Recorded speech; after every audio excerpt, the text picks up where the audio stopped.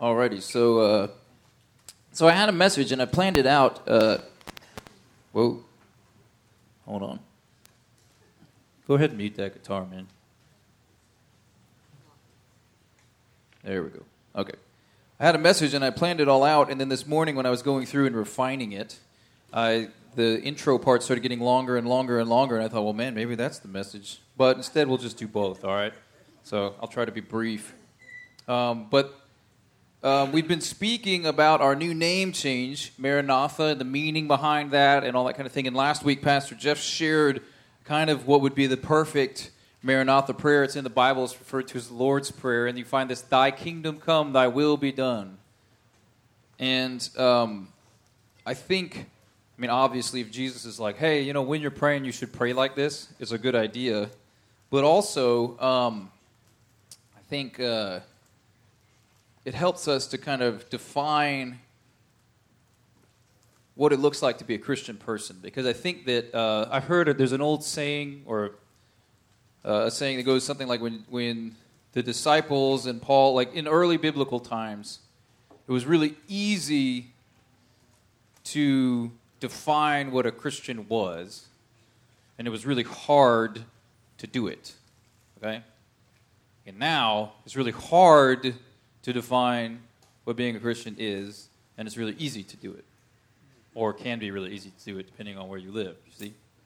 So when Jesus was around, or when his immediate followers were around, following him, it was really easy to define what that meant, but it was really hard to do because, the government would try to kill you and things like that. Nowadays, in our culture, in America, it's really hard to define exactly what this means, and it's really easy to do, lending to a problem. And that problem could be like this.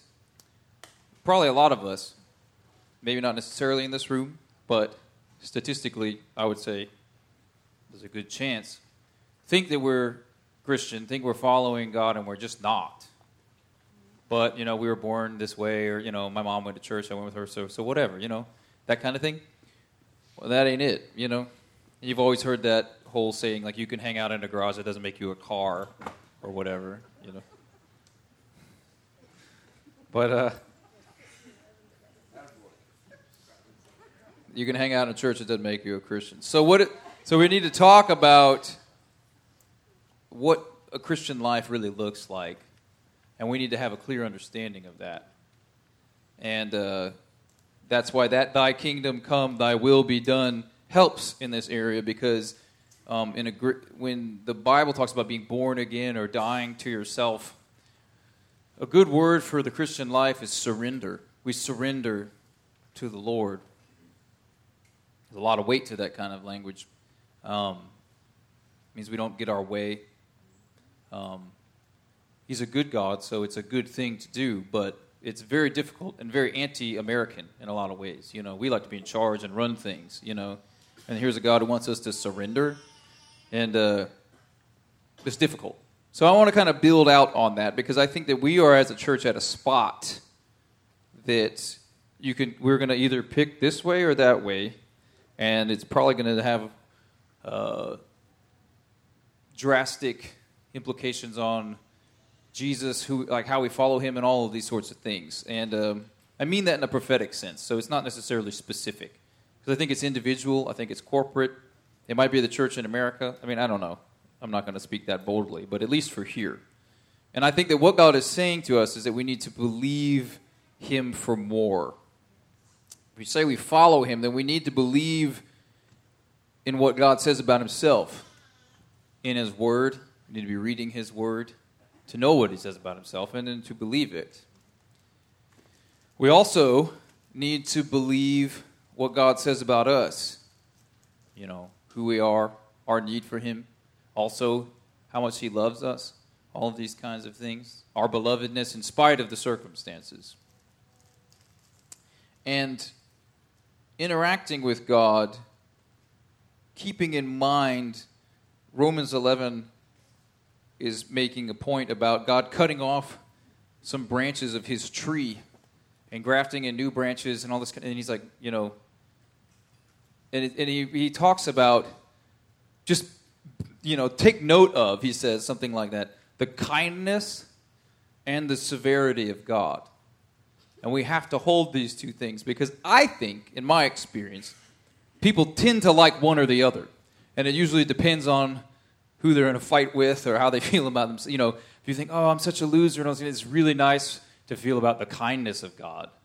It's really hard for God to go, you need to stop that. Like, whoa. And if you are seeing somebody doing something bad or you don't like what somebody's doing, you're like, man, it's really nice that God doesn't play with that kind of nonsense.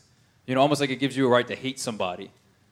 And then God's the one like loving them. And you see Jesus living this out in ways that confound his disciples repeatedly. You just read John, and you'll go, they're basically like, hey, those jerks that didn't receive us, can we pray that fire will come down and consume them?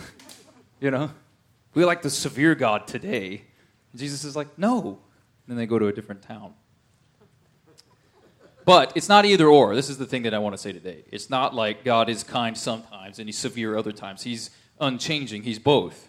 And that might be beyond our human ability to understand or beyond our human ability to maybe accomplish. I don't know. The point is God is both kind and severe, exceedingly kind. Like the people that deserve the worst thing in our mind, he's kind to them, which is weird, frustrating at times. But then his severity, the things he cares about, he don't play around with. And they're not always the same things we care about. And that'll wake you up pretty quick. And you see some examples I was thinking about in the Old Testament. It affects what we do as followers. Meaning there's a story in 2 Kings where the king of Israel, who's not a great guy, hears Elisha, the prophet, is dying. He's like, oh man, crap, I got to go, I need to go talk to this guy. And Elisha says, okay, shoot an arrow out the window. It's like, okay, that means you're going to have victory over these kings and this kind of thing. And he's like, now take these other arrows and hit the ground with them. Like, this is what God is saying. He's a prophet, all right, so he can say stuff like this. Like, hit these arrows. And like, if you're shooting an arrow out the window, it means you're going to have victory over king such and such. Hitting the arrows on the ground means you're going to have, So he does it like 3 times. And Elisha's like, what is wrong with you? Like, if you just done it like 6, you would have wiped this guy out, but now you're going to fight him 3 times, you're going to win 3 times, and then he's going to, like, mess you up. And you're like, well, hold on now. I did what you said. But for some reason, not enough. All right? This one gets me a lot. I'm pretty logical, so I'm like, well, God, I tried that. And he's like, did I say stop? I'm like, oh, man. Guess not. But, likewise, Moses.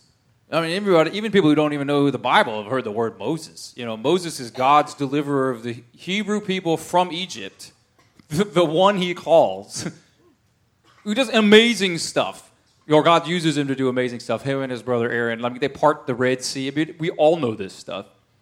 Then they're in the wilderness, and the people are complaining, we don't have water. So God's like, strike this rock, and I will pour forth water. And Moses strikes the rock twice. And God does bring the water, but he says, since you didn't believe me, you're not going into the Holy Land. It's like, whoa.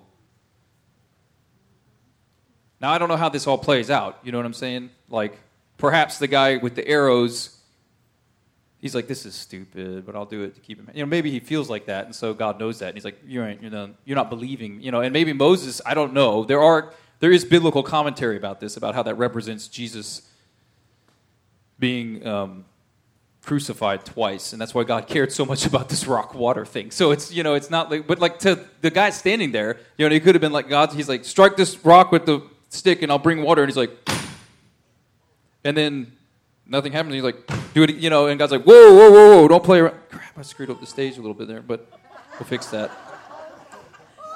That was freestyle, that moment. Of course, it's right in the middle. Anyway, that'll be our testimony. Don't strike. You got to remember that. Well, you get the point. It matters. What God cares about is not always the same as what we care about. And I pray that we would be in the place where we care about the same things that God cares about. But often we aren't. And when God is telling us to strike the ground with arrows, even if this makes no sense to us, we need to see that through. And when God tells you to do something and the result doesn't come immediately that you suspect, sometimes you just got to wait. Because God's like, I told you to say that. We're like, well, they got mad or whatever. I don't know, You're going to have to apply this stuff yourself. But you have to remember that God likes to get the credit for things. It's not because he's vain, like he needs it. You see what I'm saying? It's just because it's helpful. For example, if God starts doing something amazing because Tyler's praying for somebody, and Tyler starts to go, see, it's all about me. You got to have me pray for you, and that's how this works. That puts him in an awkward place. That puts the church in an awkward place. And this happens a lot, and we tend to kind of get into this sort of thing. And I'm not saying different people aren't anointed to do different things. Obviously, we're about to even go into that word anointing and everything like that. But the point is, if you start to exalt ourselves while God's using us, we get in the way. First off, we're distracting from what God's really doing, one. And two, we're also we're taking something that's rightfully God's. And he doesn't like that. And so, anyway. God likes to use the foolish things to confound the wise. And so, as a church and as families, as individuals here, we need to start believing in the foolish things that God's calling us to do. Okay? This is the real core of this whole thing. Because often, when the Bible talks about God is logical, God can be, like things he does do make sense in a grand sense. But we don't always have the sense to understand it, all right? And if you're, especially for me, it's most of the time like during it, you're like, well, that sounds dumb. And then it turns out to be the thing that, So the trust of God is so crucial here. And what does trusting God look like? It means like actually trusting him, It's easy to look like you're trusting God in front of other people, to the point that you might even fool yourself. God has a way of reminding you that you don't trust him. But we cannot go there, just by starting off on the right step. So I want to talk about the story of David in the Bible. David and Goliath, David the king of Israel, David. And I want to use it as a parable, meaning we're going to interact with it. Jesus spent most of his teaching time publicly when he was on the earth, teaching in parables, stories that are true. This one is true, I think historically true, like this man existed and lived. But you can use a story in a parable sense where you can kind of enter into it. You can see, what does this say about God? What does this say about me? What does this say about other people? What does this say about, and you can use it that way. And it's interesting because in a room like this, however many people are here, we can all use it in a slightly different way, and it can all be a good thing that God is showing us, okay? And so I'm going to start telling this story in a sort of interactive way, highlighting things maybe we haven't always highlighted. And I want you to listen for yourself, and I want you to interact with it. And we might start further back than you are right now, okay? Meaning you're like, well, I've gotten over that. Well, some people haven't. So we're going to start there, and we're going to work through, and hopefully it'll pick everybody up by the end of this thing. If not, sorry. So we're going to talk about David. David is a boy or a young man, and he's like the youngest son of his father, and he's a shepherd. And he's watching his dad's stuff, okay? And it's not a bad thing to do, but that's just what he's doing. And so God tells the prophet Samuel, hey, I need you to go to this guy's family. His father's name is Jesse. I need you to go to his house, and I need you to, because I've got a guy I want to anoint the king of Israel. And he's like, okay, I'll go do it. So he goes in there, and then Jesse's like, whoa. He doesn't tell him exactly what he's doing, but the prophet's here. And like they're freaked out by this guy to the point that they say like, do you come in peace? Is the first question. So it's serious what's going down, you know? And so Jesse's like, you know, or Samuel asks for his son, so he brings out his firstborn son, and he walks in, and Jesse's like, or Samuel is like, oh man, this is the guy. He's tall, he's strong, that's everything we need in a king, right? And God says back to him, no, that's not the guy. And he says this, and this is the only scripture we're going to quote today. The rest is kind of a paraphrase. It's 1 Samuel 16:7. God is saying to the prophet, do not consider his appearance or his height, for I have rejected him. Not rejected him like forget him entirely, but he's not the guy that we're doing this with. You know, okay? The Lord does not look at the things people look at. People look at the outward appearance, but the Lord looks at the heart. I want to read that again. The Lord does not look at the things people look at. People look at the outward appearance, but the Lord looks at the heart.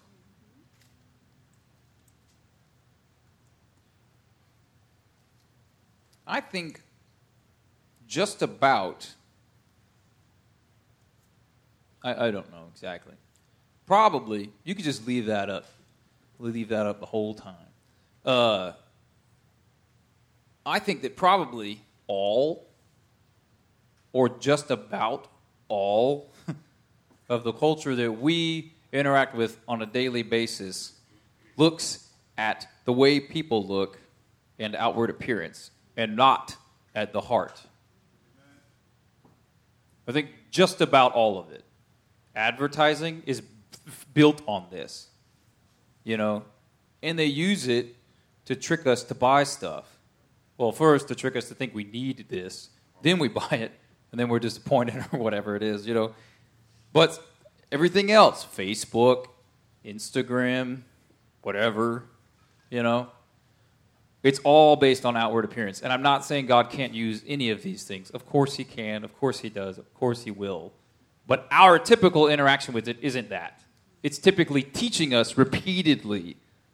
And I'm saying Christian people here. Like, we are learning to evaluate things by their outward appearance and make judgments on that and not look at the heart. So to be proper followers of Jesus, we've got to get this one figured out. So Jesse brings out his son. Like, this is the guy. God says, no, it's not the guy. So Samuel says to Jesse, well, do you have another son? He's like, yeah, I got another guy. Oh, this is the guy. No. I got another son. Oh, yeah, this is, no. And after they go through a handful of them, he's like, is that all your sons? I mean, like, is that every single one of them? And it's kind of a little weird, because he's like, well, yeah, I do have my son David, but he's not here. So I don't know if it, didn't get the memo, or if, his job description meant, we just haven't gotten the word yet. But it kind of sounds to me like I didn't even tell him, because, I mean, obviously it's not him, right? So they go get him, and Samuel's like, we're not going to sit down until he gets here. He's the guy, and he anoints him the king of Israel as some random kid in some random family in some random town. And so the first group of people I want to talk to are the people that feel as though they are the losers. In some way, maybe in everything you do, maybe your job, I don't know. You're the losers. And I think what God is saying to you is, you're the guy or the girl, and that this matters. The God himself is saying this to you. I want you. You're the one that I'm looking for. And it doesn't make sense. It doesn't make sense for several reasons. One of which is there's already a king when he does this. So the idea of anointing another king while there's currently a king is generally a bad idea. So I think there's some of us here that feel purposeless, disconnected, broken, out of it, whatever. And you've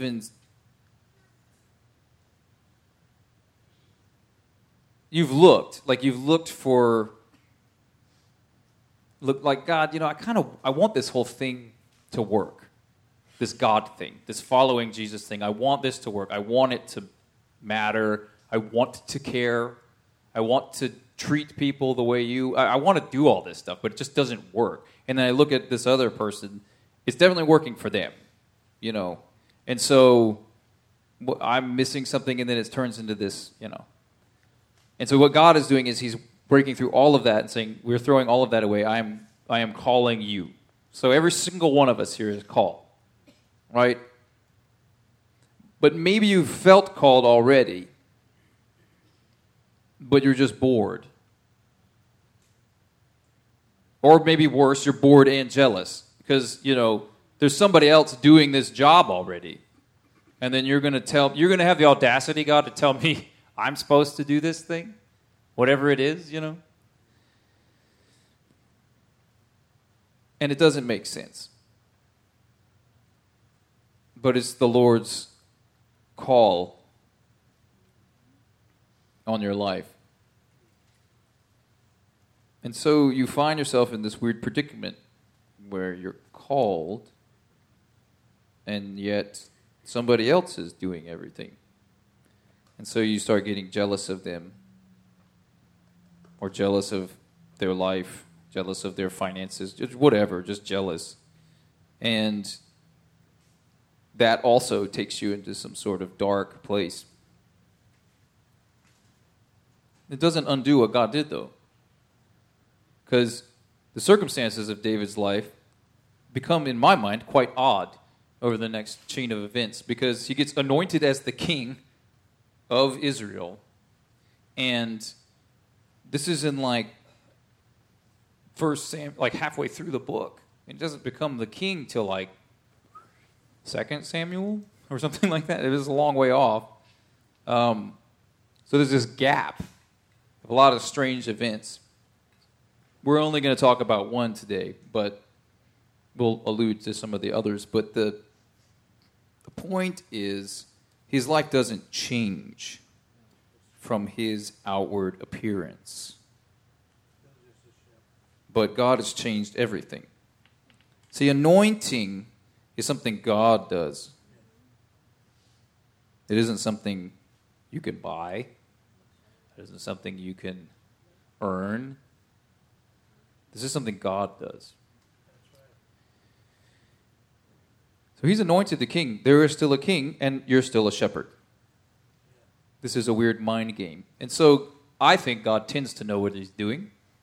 And I've talked about this before, and I'll briefly mention it. But the thing that comes in is the trusting part that I was talking about with God, is that the next phase, like if you hear this call or you feel this, you're at something like that Send event we were at a couple of weeks ago, which was about praying for God to send forth laborers into the harvest. And you go, I want to be one of these laborers, or I feel like that's something God's put inside of me or something like that. But I am still not, I still work at whatever, some lame job or something, nothing's changing,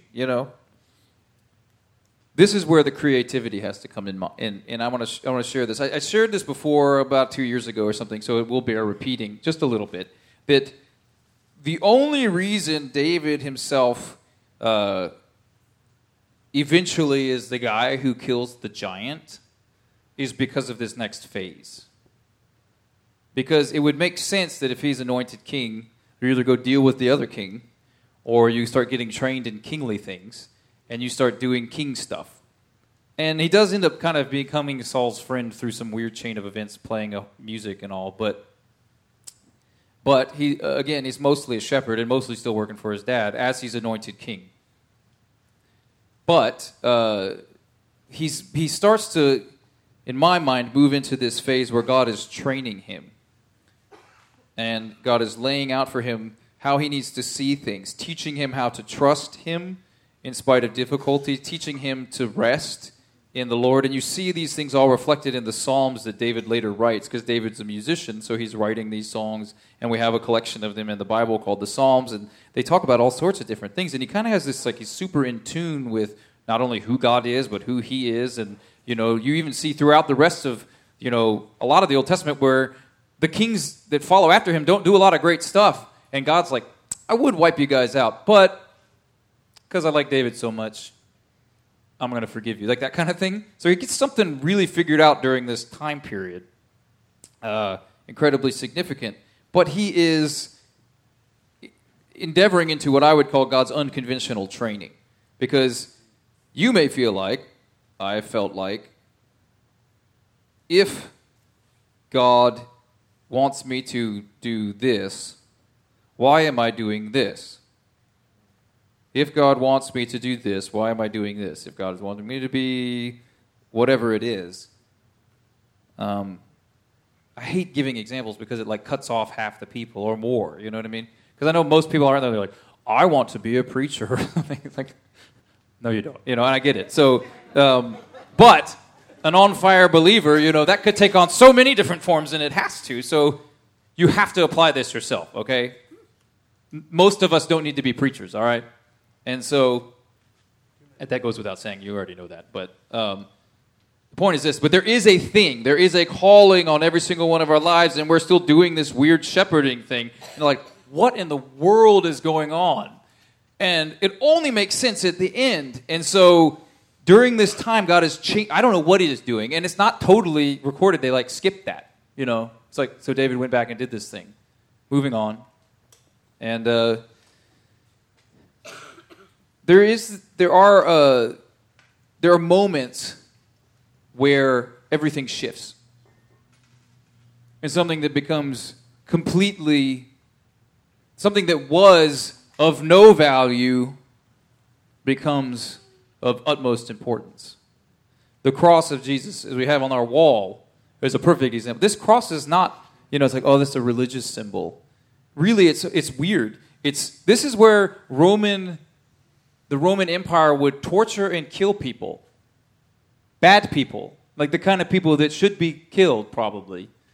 I don't know about torturing them, but it's horrible. It's supposed to be public, supposed to be embarrassing, humiliating, because the idea is like, look, we're going to hang a dude with nails on this thing because he, you know, did something really bad. And if you do that, that's what's going to happen to you. And there's like times where they would like conquer a town or something like that, and they would just like down the road to that town, just go down the road and fill up a whole, I don't even know how many miles, with just crosses of people dead. So as you walk by, you're like, don't screw with these guys, you know. They'll mess you up, you know. And then Jesus comes along, does nothing wrong at all, and dies on this as a bad guy. And at that moment, there's a moment where this evil thing becomes of utmost importance to everyone forever. God tends to do that a lot.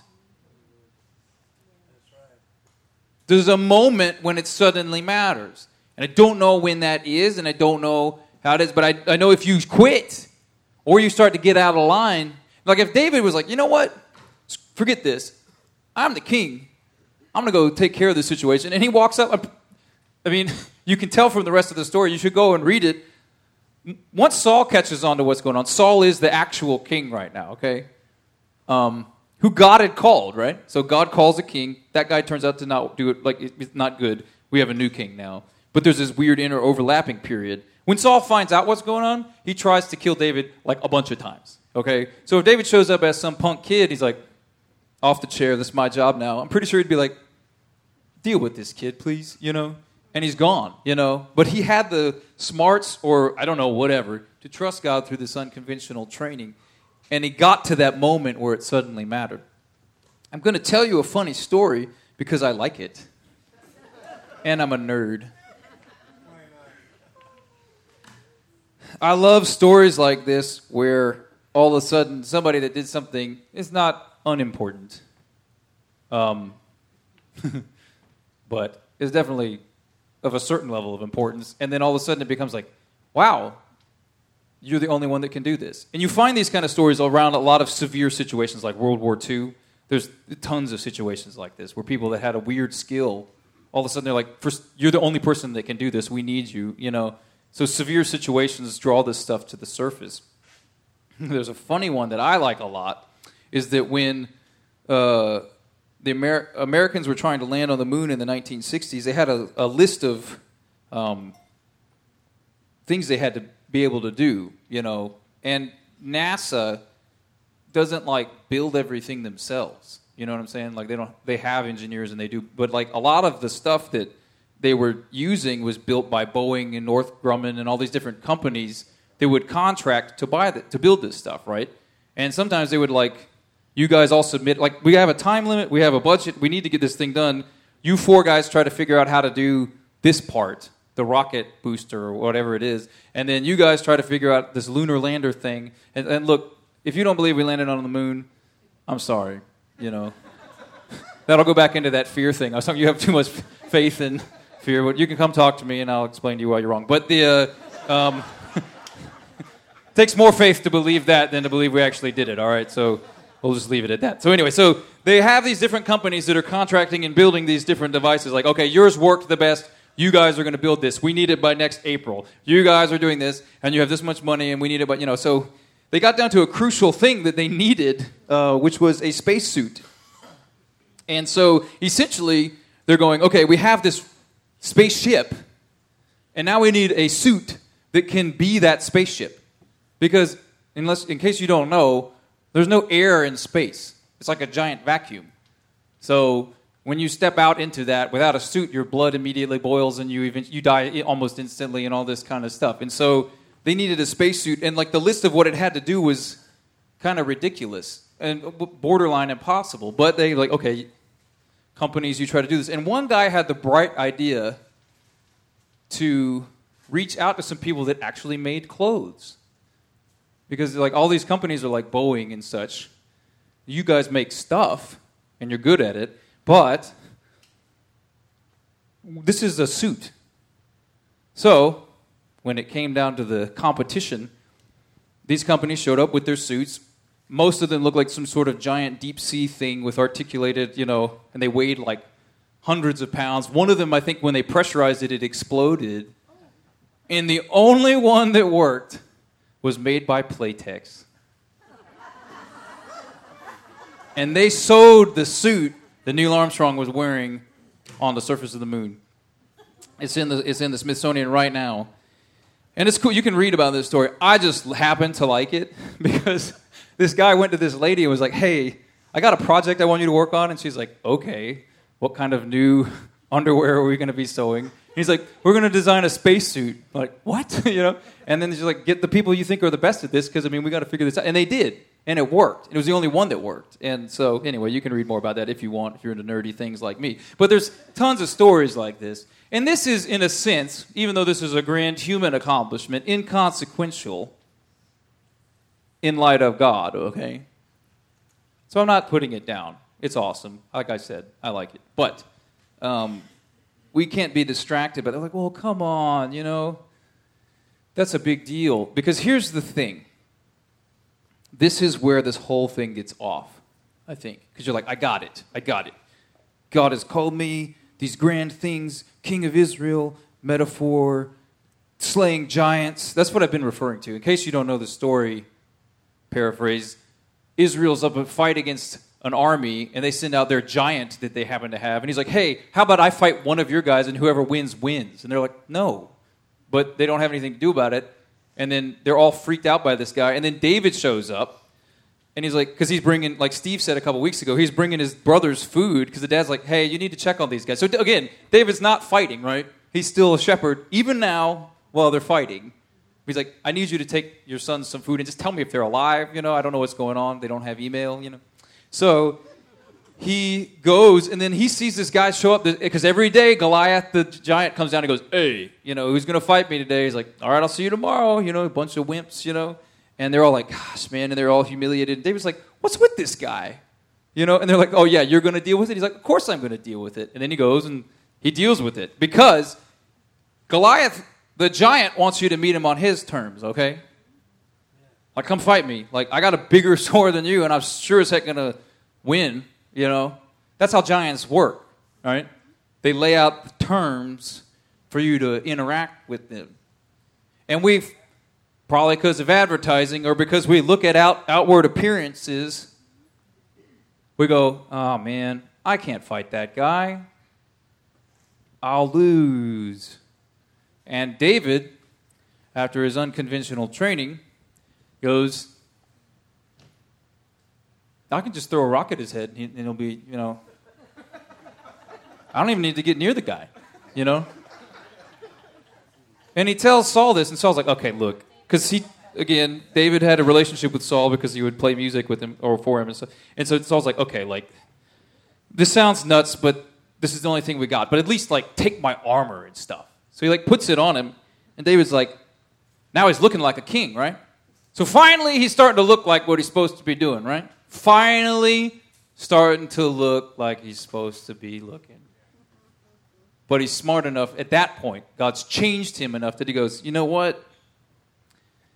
I can't do this. I don't even know how to use these things. They're awkward. I'm just going to go out there the way I go out there. The way I go out there, the way God brought me to go out there. I just need a few rocks. And they're like, oh my gosh, this guy's nuts. He gets out there, the taunting, and then he throws a rock. The guy's dead, right? And people are like, what? So here's where it gets off. All right, now we're back. We're all about, in America, we're all about throwing rocks at giants. That stuff gets you going. Gets me, I get excited about that. I'm like, man, you know what? I'll throw rocks at giants all day, you know? I want to do that. Especially like throw rocks against anti-God giants or, you know, whatever, you know? Not only is it giants, it's like evil, and, you know. Here's where we get off. Not all the giants look like that. They all function exactly like that. They all taunt in the exact same way, but they're not all apparent. And what I mean by apparent is in front of other people. Some people's biggest giant in their life that God is calling them to slay, no one will know. So it's easy to apply this to things that you get credit for. Okay? Because if I stand up here and blow something up that no one else can take care of, like I was talking about Tyler praying for people or something, he's like, that looks pretty good. Like, man, he dealt with that thing. That guy's legit. But you don't know what giants I deal with on a daily basis. And I don't know which ones you're dealing with. And it's not all internal mental stuff. Okay? Some people it is. There's things you feel that are giants. That tends to be it for me. I'll just be honest. All right, so. But your family situation can be a giant. Your financial situation can be your financial situation that you caused can be a giant. Okay? Your name can be a giant. Your race can be a giant.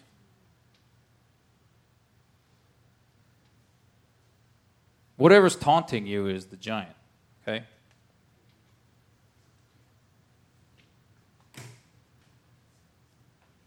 But we have to have the boldness and the courage to confront the giants on God's terms, though they're foolish, and especially if nobody sees it. Because that's the only choice, really. I mean, I could make up other because, but I mean, or you lose.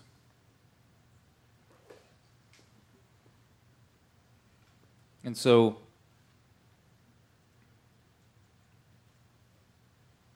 I'm not going to inflate the giants of our lives because they're absolutely real. But they're only insurmountable on their terms. Okay?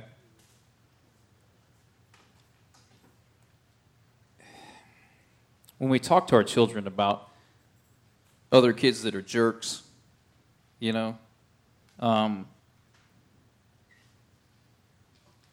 my daughter got some rude text from some kid yesterday, and she was like, what am I supposed to do with this? And it said, like, hey, I'm getting ready from... It was just a rude text. She was trying to say, like, you're left out, you know, wish you could come to something you weren't invited to, you know. So I told her to write back. I was like, sorry, I missed your text. I was busy not caring. Wish you could come. And she didn't write that. So, but I told her, I was like, don't let her win, man. If the way she wins is if you care at all, you know. So don't even write back. This is nonsense, you know. And it's just some kid being dumb. I mean, I don't hate the kid or anything, but Lord help me. But the oh man. No, but seriously, I was looking at that in light of this, and it's, you know, how much do we surrender to the terms of the enemy? You know what I mean? And where do they get off thinking they have the right to tell us what the terms are? You know, that's what David gets right. He's supposed to be like, who is this guy? You know? It's like, are we God's people or not? And it's not about, like, look, my story is not a good example because that's an actual kid and the Lord loves her, and you know, so don't go there. It's not about hating other people or something like that. It's about hating the giants, all right, guys? Our war's not with flesh and blood. So I'm done. I'm going to pray. We're going to sing a song, I guess.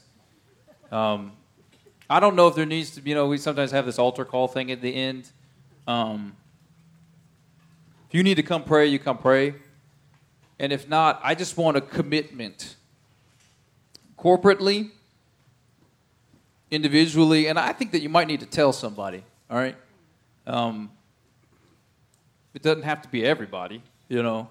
But there's probably the giant in your life, giants. You know, there were other... This is an interesting story, too. Kevin can inform you in full detail. But the thing about David in this giant story is that there weren't... I don't even know who these guys were, all right? They're giants, right? Some people think they were the Nephilim. That's a weird thing you can look into. But there's definitely... Because David has what he calls mighty men. These guys that go around and they fight a lot of fights. And so it's like David... And then it lists them off somewhere where it's like, you know, David killed Goliath the giant and all these other people. And then such and such... Tyler again.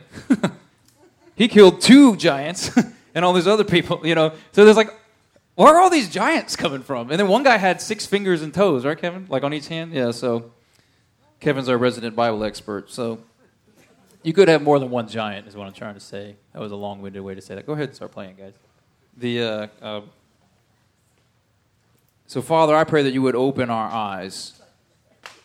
Open our eyes and help us to open our eyes and stare straight in the face of the giants in our lives, Lord. But further open our eyes, like your servant in the Bible, to see the chariots that you have around. You are so much more than a conqueror, Father. Fill us with courage. That like Steve spoke 2 weeks ago about that runner who encountered a mountain lion, that when he got away from it, he's like, you know what? I'm not going to let you jump on me again. I'm going to just deal with this situation right now. Even if the giant in our life seems stupid to somebody else. Give us victory and freedom, Lord. Teach us to throw a rock at it. Give us freedom, Father. In Jesus' name.